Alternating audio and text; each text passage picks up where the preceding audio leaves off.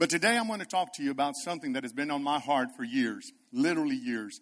I've been studying it for over 10 years, and the reason for that is because of the fact that I picked up a book 10 years ago, and I read a book by McIntosh, is the gentleman's name. Matter of fact, many of my mentors are not real life, or I'd say I have never met them. I meet them through books. And so they have mentored me, and I have a full library of men and women that have mentored me through the readings, and I've never met this man. But he wrote a book entitled One Church, Four Generations. 10 years ago, I read this book. And it was at that point that I was made fully aware that for the very first time in the history of mankind, 4 to 5 generations will occupy the same time space before the next generation moves on. And so therefore that caught my attention. And in my studies for corporate America, I also studied how intergenerational will also affect the corporation, the economy in every aspect. And one of them, one of the organizations that will impact is 2 of them. One of them, additionally to those, one of them is the church. It will impact the church. The second one is what we're going to be talking about today, the family. Whether you realize it or not, the intergenerational movement or the intergenerational changes that are taking place is also impacting the family as well. So today I want to take a few moments and talk to you about intergenerational family conflict. And the reason I want to talk to you about that is because I don't know if you realize this or not. We're living in a time, or should I say there is a phenomena taking place in our culture, as a matter of fact, around the world. And that is that there is an aging population that is greatly growing. I know it's hard to believe. I still look young. Y'all look old, but that's between you and Jesus. Amen. But whether you realize it or not, you don't have that hop that you had 15, 20 years ago. Now we just kind of get up a little slow. As a matter of fact, when I get up, I used to get up and just jump right out of bed. Now I jump out of bed. One time I jumped out of bed and the legs went like this and I went back down again. I realize now that I have to let it linger over the bed there for a while so the blood can get back down in there. We are living in an age-populated society that will bring a tremendous change in all social institutions. And therefore, that's why I want to talk to you about it. And the reason is because one of the things that is socially changing is the family. Matter of fact, there's an increase of conflict within the family as a result of these changes that are taking place. Matter of fact, I just want to talk to you or share with you facts that are already present. And that is that we are living in an aging population that has a rapid moving force. And it's changing things so fast. If y'all put that slide, and I thank Robert for doing this. Matter of fact, Robert has to wait for me because I'm not as quick as some of these other preachers. It takes me a month to just get one message together. And so, therefore, yesterday I put it together, and I want to tell you, I think we need to give a clap to that media because they do a lot of work. Some of you don't realize how much work they do. They do a lot of work, just like many volunteers that are here. That's what Pastor Anthony is trying to say. We need more volunteers because right now we have some. We're very appreciative, but when we get to that other building, we're going to have to triple, it might possibly quadruple. So you might as well get uncomfortable. Amen. Uncomfortable, because you're not going to have a special seat up there. You're going to be on your feet, serving the Lord. You've done sat down for a long time. You better come to those meetings so that you can find out where God wants to plug you. Not Anthony, not Pastor Anthony, not Pastor Hurd, but where the Lord wants to plug you. And it's about time we begin to serve the Lord with everything that He has gifted it. Don't you bury that gift. You better dig it up and use it for the honor and glory of God. And so therefore, as we get ready to look at this real quick, the aging population, it's changing everything. Matter of fact, the aging population is going to bring a cultural shift. And I came across a website that right now we have 52 million strong. Can we say amen? Everyone over 55 and older. Amen. 52 million and strong, and we're growing. Every day, new people are coming in. They're turning 55. This trend will continue until 2050 when the last one, and that's probably going to be me, I'll die. So I want to tell the rest of the generation, you got me for a long time, baby. And so therefore, the interesting thing about it is that if you would take that population and the increase that it's going, it can occupy 25 states in the United States. I told them this morning, we're going to take Texas. We're going to take Washington, D.C. They can keep California because it's a matter of time before they go into the Pacific. They can keep them. They can keep New York, all that stuff, they can keep it up there. We just want that beautiful country. Therefore, 25 states will occupy the boomers. 55, and it won't stop until 2050. Notice what it's going to take. Medicare spending will increase. It will increase by 2020. We're only 2 years away. It will increase 19%. I don't know about you, but I got mine already. I'm in, buddy. I'm in, baby. They can't throw me out and out of the hospital. Once I go in there, they better hold on to me. So therefore, it will continue to increase and increase and increase. One other thing boomers will do, 55 and older, guess what they're going to start doing? One of them, they will reduce their spending. They won't be buying all that fun toys. They're going to start selling them toys and putting it back in the bank. And so therefore, financially, it's going to begin to impact. Some people believe, some people don't. But I want to believe that I think it will impact the economy. As soon as the boomers begin to stop spending or reduce their spending, they will downsize. They will sell their big 3 or 4 bedroom homes and they'll downsize. Because they won't be able to hold on to them. Not necessarily because they don't have the money. It's because it's just too much work. And so therefore, they will begin downsizing. Besides that, they will begin to hold on to that money. And they'll begin to stretch it as much as possible. And I tell you what, there is a wider social change taking place right now amongst the population of aging. And that is the one we're going to talk about, the challenges it poses for the family. It poses a tremendous challenge for the family. Because this social change of intergenerational family, blending families of generation, is creating family conflicts. Matter of fact, this culture continues to undermine parental authority in rearing our children. They continue to take more rights away from the parents to try to tell their kids. We can't even spank them anymore. I've done spank mine. I don't know about y'all's. But I'm telling you, it's undermining the parental authority. And so therefore, they begin to have more rights than the parents have. Besides that, parents begin to feel humiliated, depressed, and guilty for the behavior of their children. I know some of you, like myself, have been embarrassed by the behavior of our children. Amen. I've been depressed. I've seen my children. I have 4 of them. Sometimes I wish I'd killed them all, but I still have them around. Sometimes I try to kick them and they'll hold on to my foot. I say, we will love them. We will love them until they kill us. Or we kill them, one or the other. We're going to love them. So therefore, parents feel humiliated, depressed, and guilty.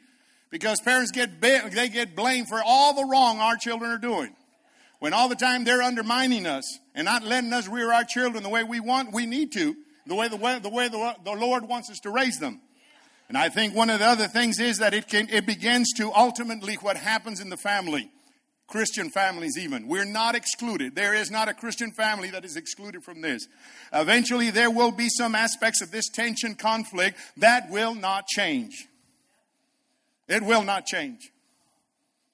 And we have to face that reality. But nonetheless, parents are always seeking some relief for their emotional pain. The reason is we don't reach out to others is because we're ashamed. We don't want to let anyone know that our children raised in a Christian home are no longer walking the faith. Listen, I know what I'm talking about because that's what's happened to me. I've been a pastor all my life. I've been raised in the church. I've got 4 kids. They're prodigals. I pray for them every day. They've made some serious mistakes and I've stood by them. Some of them have one of them has walked out of our lives. And so therefore, I know what I'm talking about. I know that what it is to ask the question, what is a hurting parent to do? What do we do in times like this where intergenerational conflict in the family is occurring? How do we handle this? So therefore, for me, it started one morning when my wife woke up and made some tortillas for me. some huevos rancheros. And as I said in the morning, I exaggerate. That wasn't happening. She told me go to McDonald's and pick up that dollar biscuit and that oatmeal, bring it back and sit down. I said, okay. When I got back in 2007, I used to watch Good Morning America. They still were making sense. Now they don't make no sense. They used to talk about some good stuff. Now they don't know what they're talking about. So now I don't watch them anymore. But back then, I used to just sit there and find out what was the latest thing going on. And at that time, they were interviewing a psychologist by the name of Joshua Coleman. He was just letting everyone know about his new book, about parenting and family and relationships. My major was in psychology. And at that time, my son, my oldest son, walked out of our lives. It had been 3 years since I had heard from him. Not even one text. Not one call. Nothing. 3 years. The burden for my wife and myself at that time was so heavy. We were at a point to lose our mind. Once in a while, by God's grace, someone would show up and tell me, I saw your son. My only question was, is he doing well? Said, yeah, he's doing well. It was at that time in my life, at 2007, 3 years of not seeing my son, I asked the question, what is a hurting parent to do?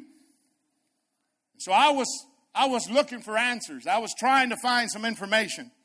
Don't get me wrong. I believe in God's Word. I've been studying God's Word all my life. I consider myself a student of the Word. From the day that God gifted me with the teaching of the gospel of Jesus Christ, I have searched the Scriptures, every one. I believe it. It has impacted my life in a way that probably I'm even surprised sometimes.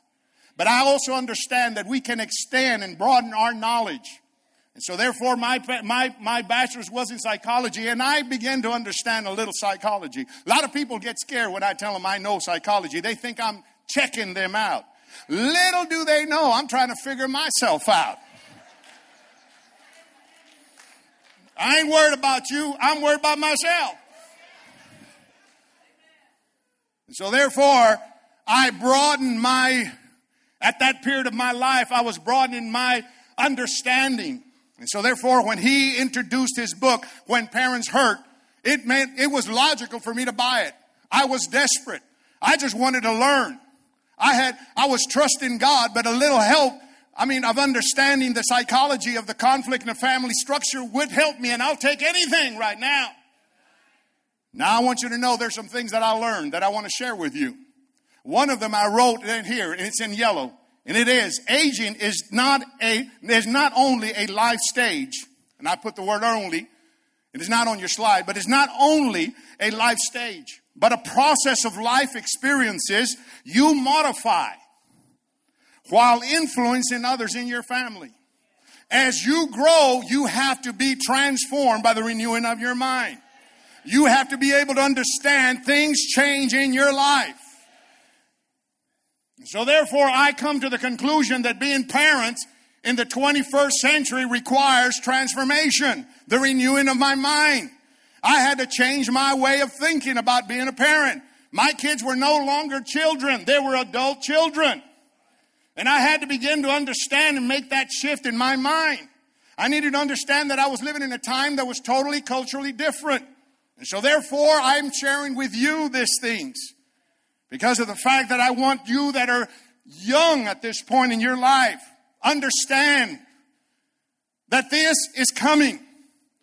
This is part of the things that generations go through. I mentioned to you that at the beginning of the message, I mentioned to you there is an aging population movement that is forcing social change. At the same time, there's another generation that's countering it. Or not countered in a bad way, but it's coming not against it, but it is also blended in the same time frame. The well-known millennials, the saviors of the world. I don't know about that. The millennials are present. They are a force to be contented with.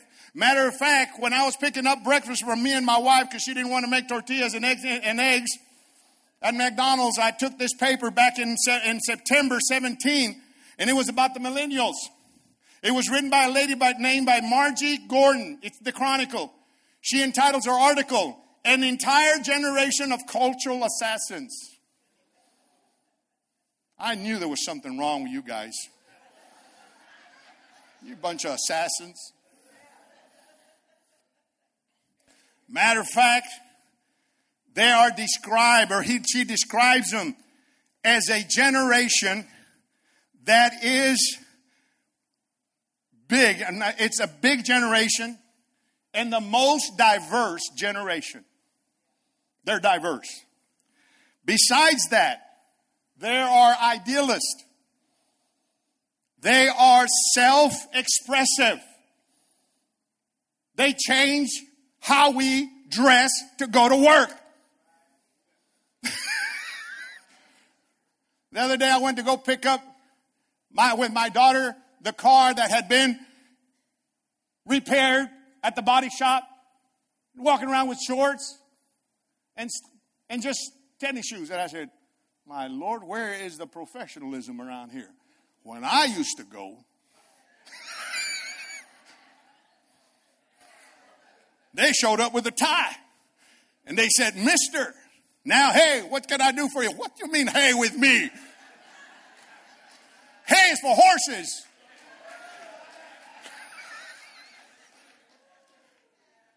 And sandwiched between the millennials and the boomers. We're at it right now, millennials. We're rolling up our sleeves. Make my day. You know I'm kidding with you. I am kidding with you. I want you to understand what's taking place. Because this has a lot to do with family. And I won't want you to be participant of something that you'll regret in life. Sandwiched between the millennials and the boomers, you have the buster generation, the X generation. They're the ones that caught in the middle. They're the ones that are 40, 45, 50. They haven't reached the bronze age of 55.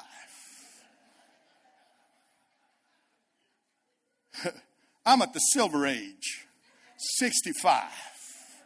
And when I get to 85, I'm in the gold age. And if I get past 90, I'm platinum.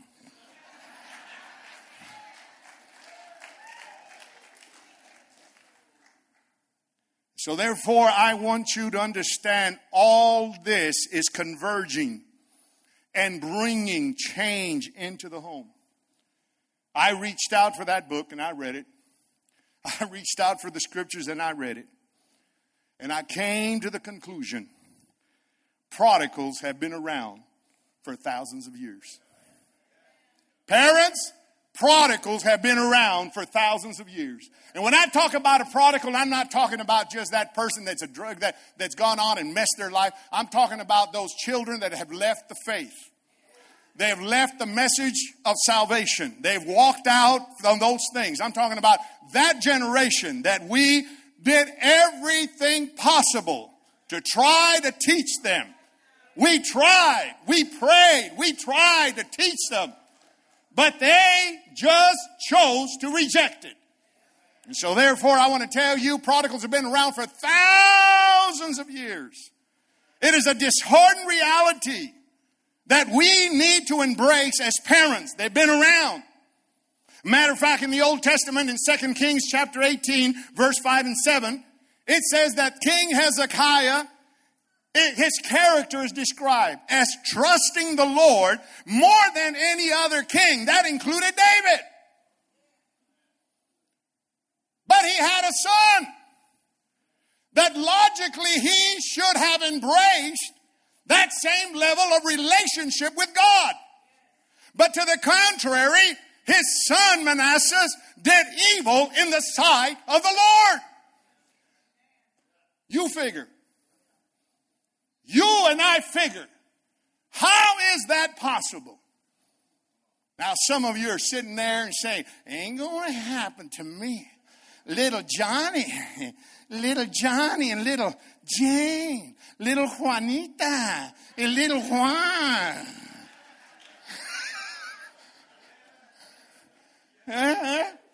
Ustedes creen que no hablaba español, Me veo blanco, pero hablo español. I might look a little, I got some blue eyes, but I speak Spanish. But little Juanita and little Juan and little Jane and little John, they grow. And then they start having a little attitude.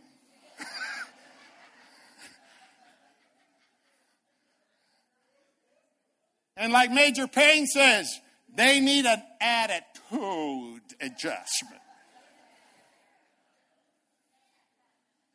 They start growing. You may trust the Lord. There's no guarantee it'll transfer. You might be doing okay with your children and be thankful. Because I guarantee you, the percentage of intergenerational family conflict amongst the aging is more than what we speak about.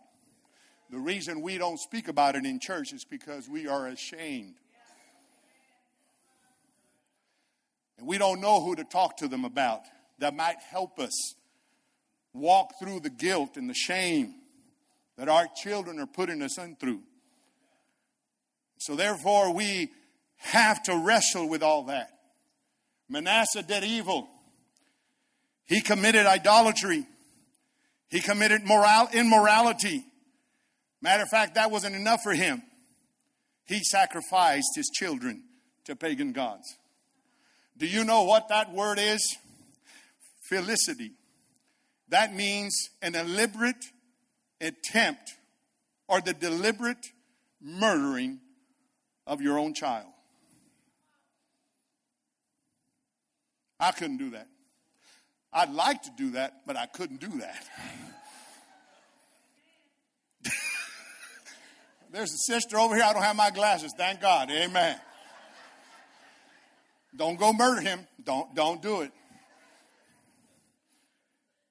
In the New Testament, we have the parable of the prodigal son. A very romantic parable of a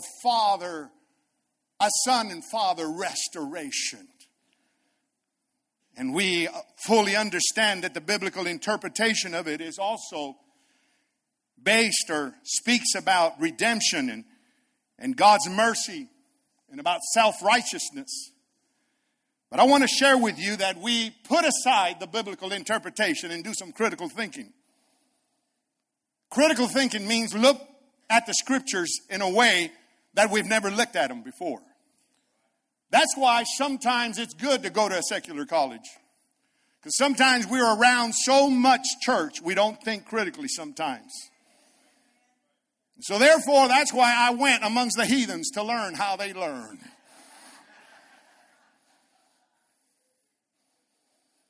And I found out that if I had not experienced the Holy Spirit, I would have become a heathen myself. Amen. They are so convincing. So therefore, let us forgo the biblical interpretation. And let's consider the parable as a case study of intergenerational family conflict. If we approach it that way, put the spiritual aspect aside and look at it with psychology, look at it from a dynamics of a family structure, we can then ask the question, what was going on in the home that caused that child to make an offensive request? Parents, children don't walk out of our lives just because they want to. We may have provoked them. Now, not taking away nothing from this parable, I believe in this parable, this man was a godly man. There's no indications that he was not benevolent. He was a very benevolent father. But you have to remember the intended purpose of that was for us to understand that that son had walked away from that was abnormal. But let us just take the hypothetical evidence of this case study, not as a parable, but as an intergenerational family conflict. And we can then ask, what was going on in the family that we don't know was going on in the family? That's why I propose to you a couple of 3 hypothetical motives that could have influenced that son to leave. We all know that culture was very patriotic. In other words, the father was the ultimate rule of that culture. The role of the father sometimes would cross over to an authoritarian parenting. We have to ask ourselves, are we being authoritarian in our home environment, or are we being authoritative and trying to instruct our children? Because an authoritarian parenting in the family will force our children to go away. Only 1 all right and 2 amens over here. I'm glad I'm not speaking on that gauge, because I'd have to walk off right now. We know that this culture was a perfectionist culture. A culture that was not interested in the inner achievements of the child as much as they were interested in the external achievements of the child. Oftentimes in the time we're living in, as parents, sometimes we seek external achievements by force and using their bad names or labels that are so bad. Why are you so fat? What's wrong with you, boy? What's wrong with you, girl? You dumb? Only 1, come on. I had 2 amens over here, 1 oh. Now, pretty soon no one's going to be saying nothing.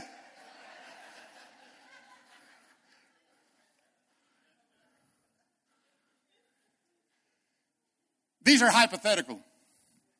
They could be present. They may be present. That might be an issue in the home. I'm not there. Case studies is for self-examination. You examine your situation. You examine your circumstances. I'm not here throwing rocks. I'm not here trying to make you feel bad. I'm here to try to encourage you to realize. That's all. But one of the things that I know was prevalent in that household that is beyond being hypothetical is that there were anger issues in that home.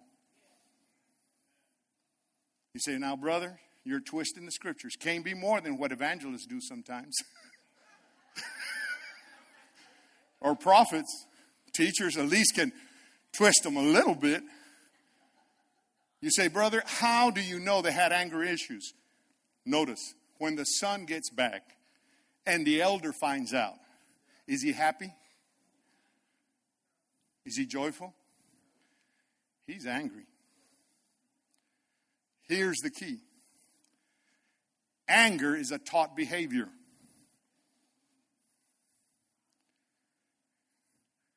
Anger, children learn from those that have a rule over them.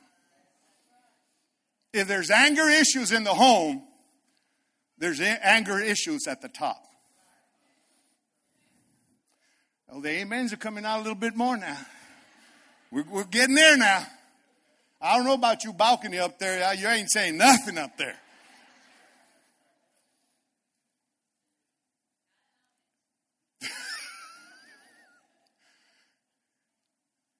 Anger issues. Matter of fact, the young man was saying this. We done spent half of the inheritance in bailing him out of jail and getting him out of debt, paying child support. Now he's coming back for the other half. Ain't gonna happen. Over my dead body, it's not gonna happen. Because when you die, I want to at least have half of the inheritance. That's why in my will, my wife and I, we already wrote our will. We ain't got much, but what we do have, we don't want the kids to fight over it. And there's a clause. If any of them contest the will, they're off the will.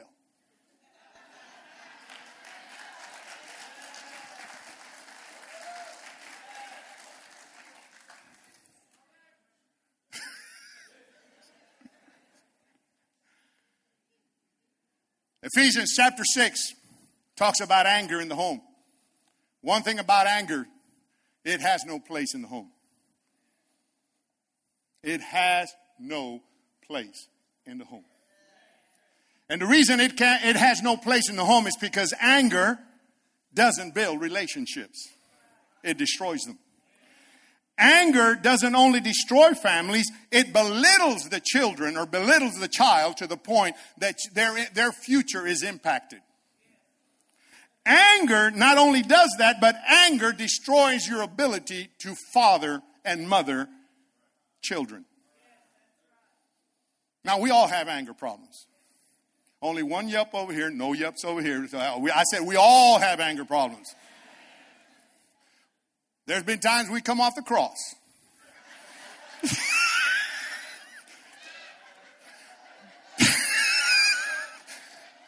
That's how come I don't nail this one real good, because once in a while I got to get it down, get the other ones off, get back down.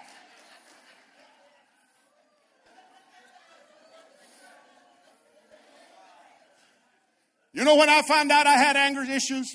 When I came home from Sunday night service back in 1976. We had a hallelujah, Holy Ghost service. We had sang, I got the Holy Ghost down in my heart. Just like the Bible says. Matter of fact, I was singing it all the way home. My little girl's only about 4 years old, sitting in the back. See, back then we didn't seat belt them. We just let them roll in the back. If they made it home, they made it home. If not, now we got to strap them, that little kid. What the heck is... Don't get me wrong. Strap them kids down. I get home at night singing, I got the Holy Ghost. Saturday, I had raked up all the leaves in the yard, about 5 or 6 bags full of leaves. I had a Doberman Pinscher, it's about this big. They're mean-looking dog. Had them in the yard because I lived in a bad neighborhood. Barbed wire. Wait. I'm exaggerating.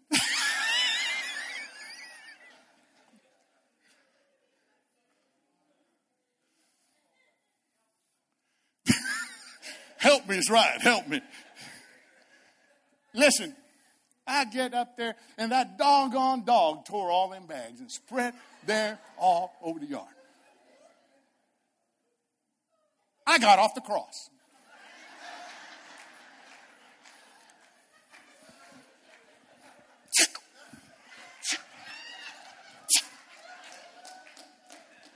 You know what I'm talking about. You've done it.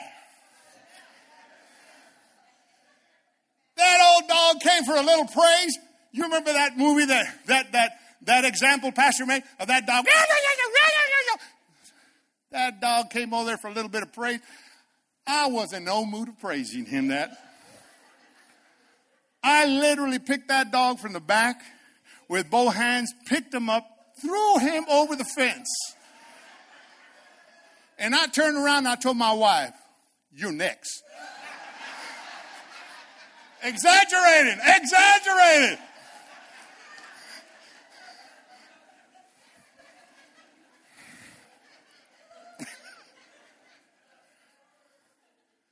Listen, when I looked over to my car, my wife's like this.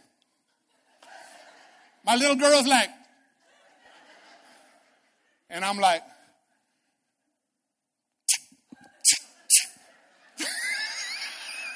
Back on that cross.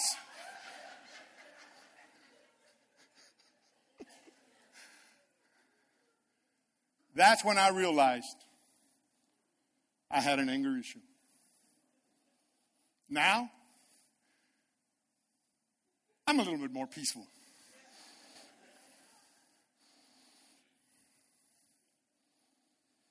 Paul says anger has no place in the home. He tells the children, obey and honor your parents. You see, if you read those chapters and the chapter before that, he is supporting family values. And part of family values is that our children obey us and honor us. Not till they get 18. Some of you wait until you graduate from college, then you start disobeying us and honor us. You just want that check.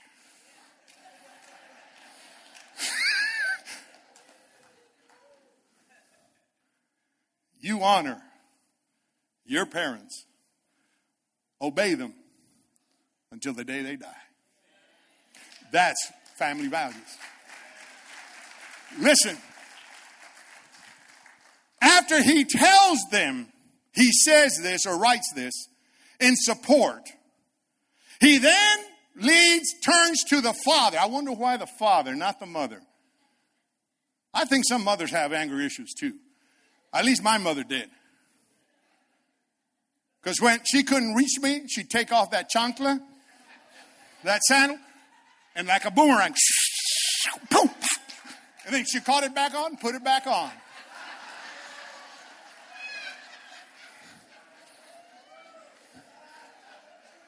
Not like some of you, like Bill Cosby once said, don't you move, boy. You better stay there. And you were so obedient. Just or wait until you were under the blankets like he said. Then your parents got a hold of you. Turns around, tells the father, do not provoke your children to anger. I don't have the time to talk about anger. I can talk about anger for another hour. I'll leave that for Spanish. They got anger issues.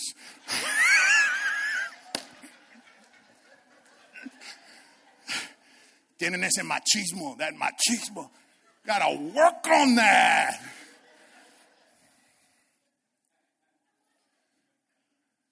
But I'm going to give you a summary of what Paul is trying to say in this verse. And that is this. That obedience and honor are motivated behavior. And motivated behavior is influenced by integrity that parents display. You want children as parents to obey you and honor you, have some integrity in parenting. We have to have some integrity in our parenting so that they don't obey us just because we are father and mother, but they obey us because they see the integrity in us. They won't be able to point a finger against you or anyone because you have tried your best to live a life of integrity, not forcing your role upon them. And so Paul says, you want obedience, you want honor, fathers and mothers, live with integrity. Because integrity, when you live in integrity, it will motivate them. Lastly, in this verse, and here it is. You know why we need discipleship programs in the church? Because we've missed the primary source or the primary place for discipleship is not the church. It's the home. Notice what it says. Discipline and instruct them according to the Lord. Listen, I'll raise my hand. Be the first one like Paul said. I am guilty.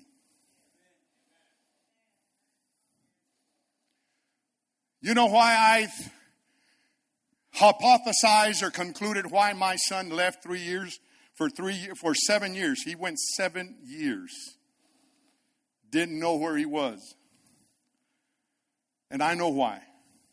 I was sharing it with Pastor Donnie just a while ago. I found the root.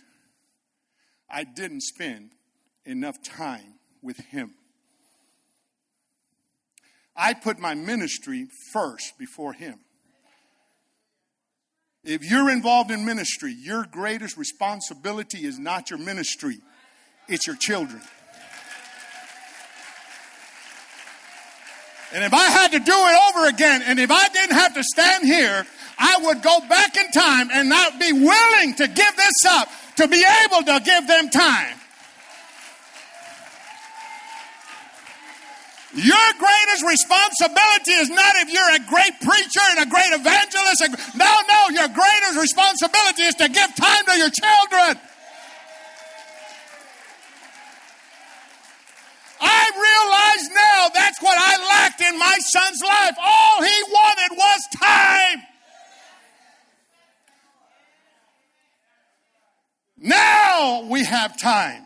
Now he has come back into my life. Now we go back and sit down and eat breakfast. Now we talk. Now we work together. Oh, but it would have been much beautiful if I would not, or where a parent doesn't lose those years. Has no room.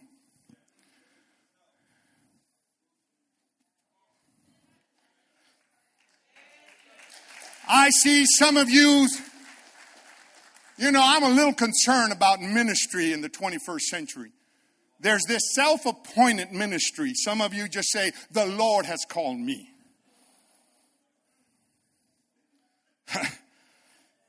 Let me tell you how the Lord called me. This is the way my pastor said it. When the Lord tells you, you bet dead sure he's going to tell me.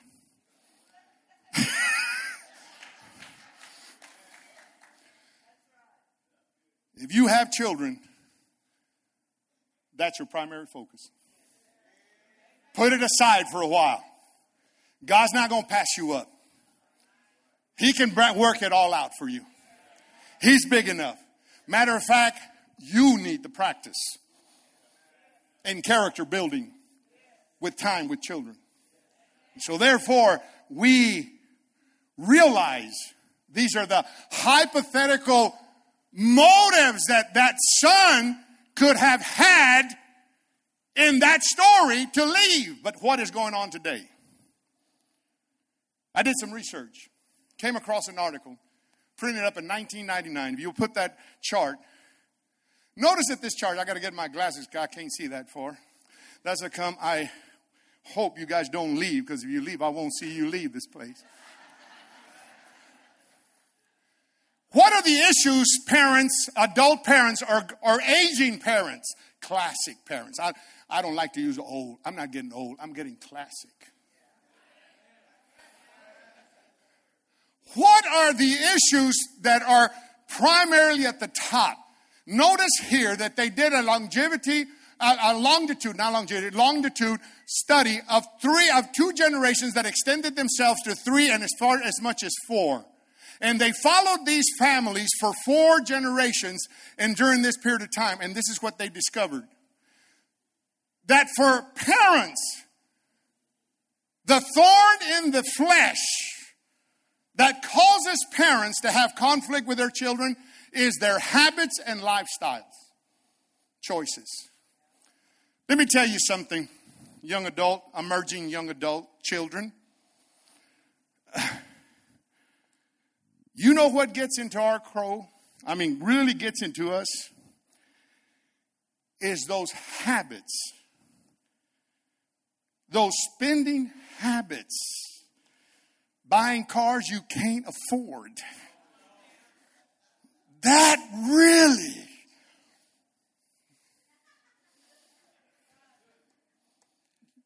The insurance is costing you a lot of money. You think the Lord bless you because you got a 1.9% interest, but you're going to pay 72 months.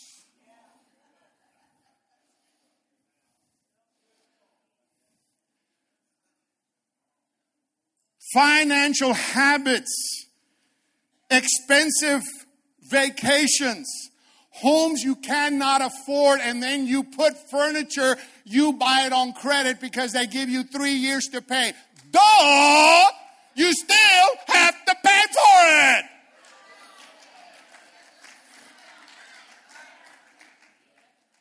That's what one of my sons said. Dad, 3 years. Duh! Save your money and buy it 1 piece at a time. No. That's the conflict, generational conflicts that happen. Notice your lifestyle choices. Really, stop and think for a while. Cohabitation. You come home one day and you say, I'm not going to get married. I'm just going to live with shack up. That's one of them times I just don't want to shoot you. I want to shoot whoever that other person is too.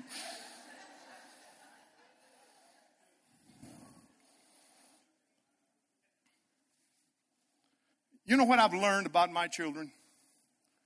I say, if you want me to respect your values, have a little respect for my values.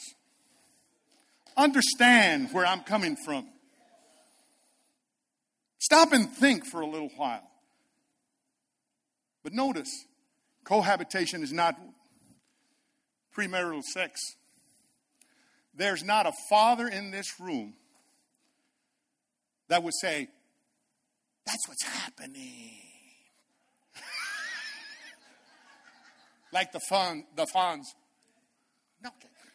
Well, the moment you find out that's going to happen to your daughter, your son, you're just like, what?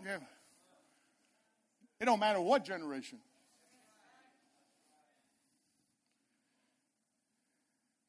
Listen, out of wedlock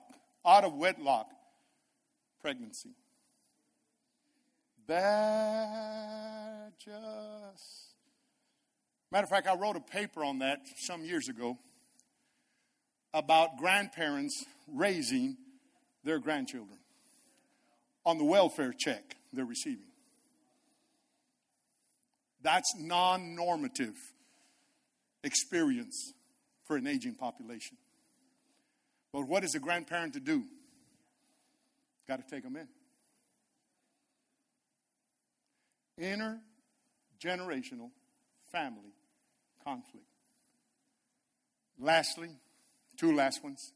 Sexual orientation. How do we deal with this? How in the world do we deal with this?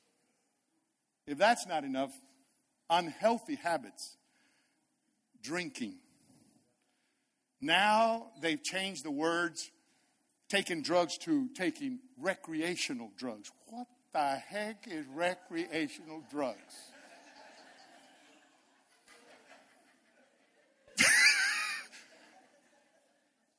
What is recreational drugs? They don't get you high? I think they get you high. Do they get you in trouble? I think they do get you in trouble. Do they affect you healthy? You better believe it. But in defense of the next generation, in defense of that adult age group that is growing up, let's look at their side also. Let's look at what they consider that is causing the conflict, and that's communication and interaction style. In other words, the way the parent engages with these problems. We have to engage them. We can't just run them out. We can't just abandon them, and we surely can't kill them.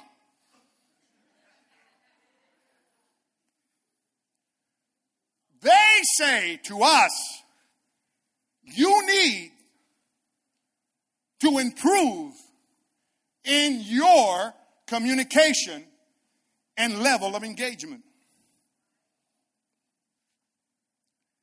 In other words, let's discuss. Don't just talk at me. They're grown adults. Sometimes they detect a lack of truthfulness. We're not being truthful. And in divorce situations and remarriage, Sometimes they perceive also a discrepancy.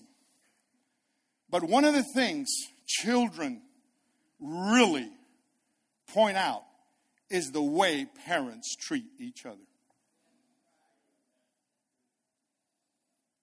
The way they treat each other.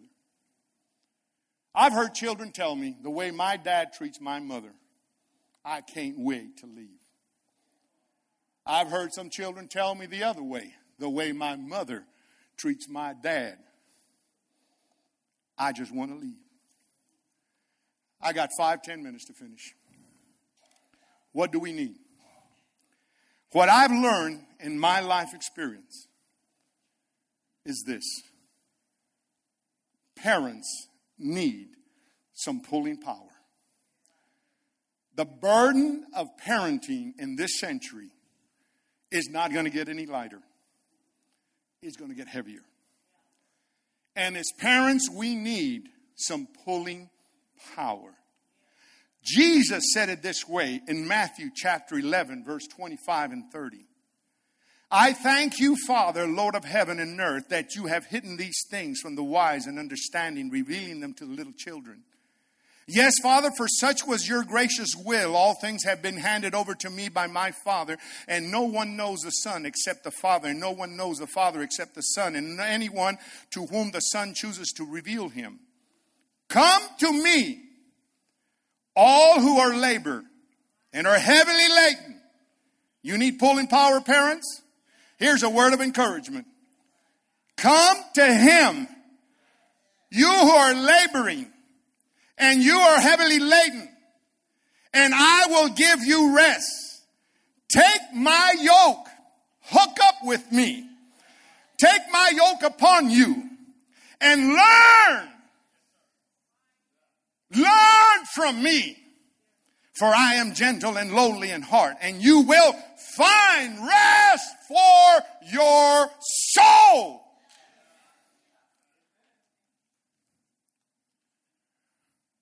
You need pulling power. We need pulling power. I would not have made it to this point as a parent. I've only told you one thing that has happened in my family. If I was to tell you everything, you'd probably say, and he's the pastor?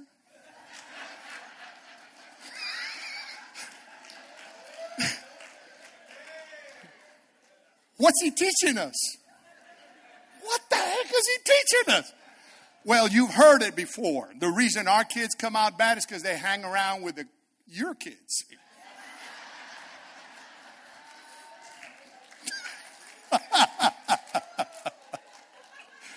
Man, I'm having so much fun. It's 10:50.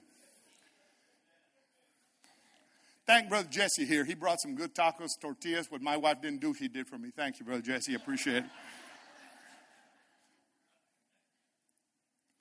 Listen, what is Jesus telling hurting parents? I got to finish. What is Jesus telling hurting parents to do?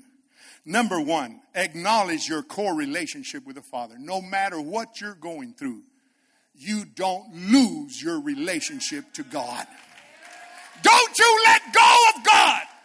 No matter what you're going through with your child, you don't let go of God. You hold on to that relationship. It's not God's fault. It's sin. It's the devil. You hold on to that relationship. This is what I learned in that period of time that my son was estranged, alienated from me. Excuse me. Notice what it says. Children are not the goal in life. They're not the goal in life. But they are a great part of the context for living out life in Christ Jesus. Sometimes we put our children on pedestals. Sometimes we walk around and we say, Johnny's going to do this. And boy, you have no idea what's in store. Pray, pray, pray. Children are not the goal in life. I had to learn that. Because when I was complaining to God about him taking too long, it had been 5 years. I said, Lord, it's been 5 years. Isn't 5 the number of grace? I mean, that's what I hear. That's what them prophets say. 5 is the number of grace. Well, I wasn't finding no grace. Come on up here. I said, 5 years? Give me a little grace. And the Lord chastised me with his word. He said to me clearly, whoever loves father, mother, son, daughter more than me is not worthy of my love. Did he shed blood for you?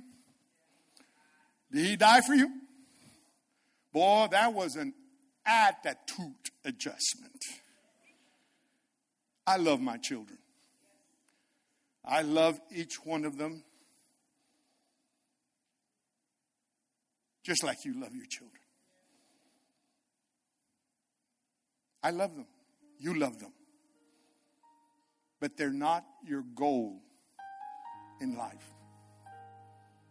You were given a responsibility. And you did the best you could have done. Now allow the circumstances to work out good things in your life. Learn from Jesus to walk the path of humility and gentleness. Because when the time comes for them to return, you will receive them with love. You won't bring up the past. Because when I saw my son, it was an afternoon. I was picking up my car. And across the street, my son was sweeping a warehouse. When I looked at him, I said, that looks like my son. I said, I'm going to walk on over there. I have nothing to lose. If he isn't, I'll just keep waiting. And I walked. And he was sweeping the floor to the back of the warehouse. And I stood at the entrance of that warehouse. And when he turned around for the very first time in 7 years, just looked at each other. But you know what? We just walked to the middle of that warehouse and we didn't yell at each other. We didn't say, you did this, I did that. No. All we did was hug. And then we looked at each other and he said, Dad, I've got a little girl. She's 4 years old. My wife and I didn't even know we had a grandchild. Now, we're buddies. Now I'm just waiting and believing God to bring him back to that wonderful message. Last slide as you stand and as you make your walk up here. Come on up. We want to pray.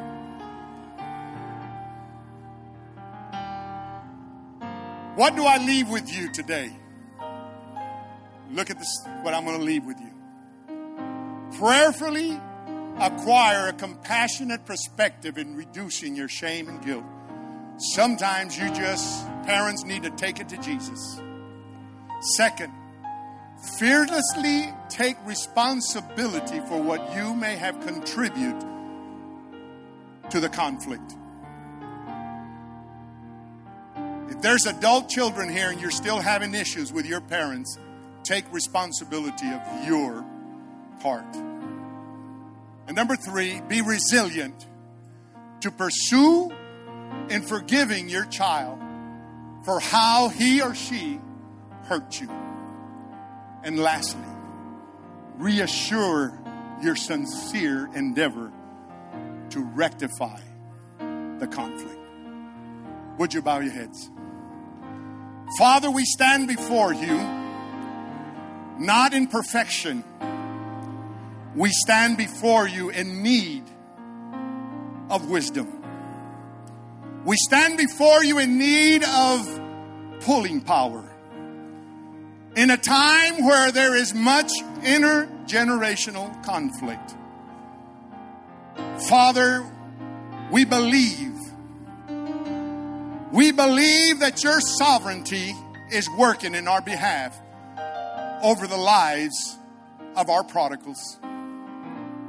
Father, we pray that you bring them not to us first, but we pray that you bring them to you.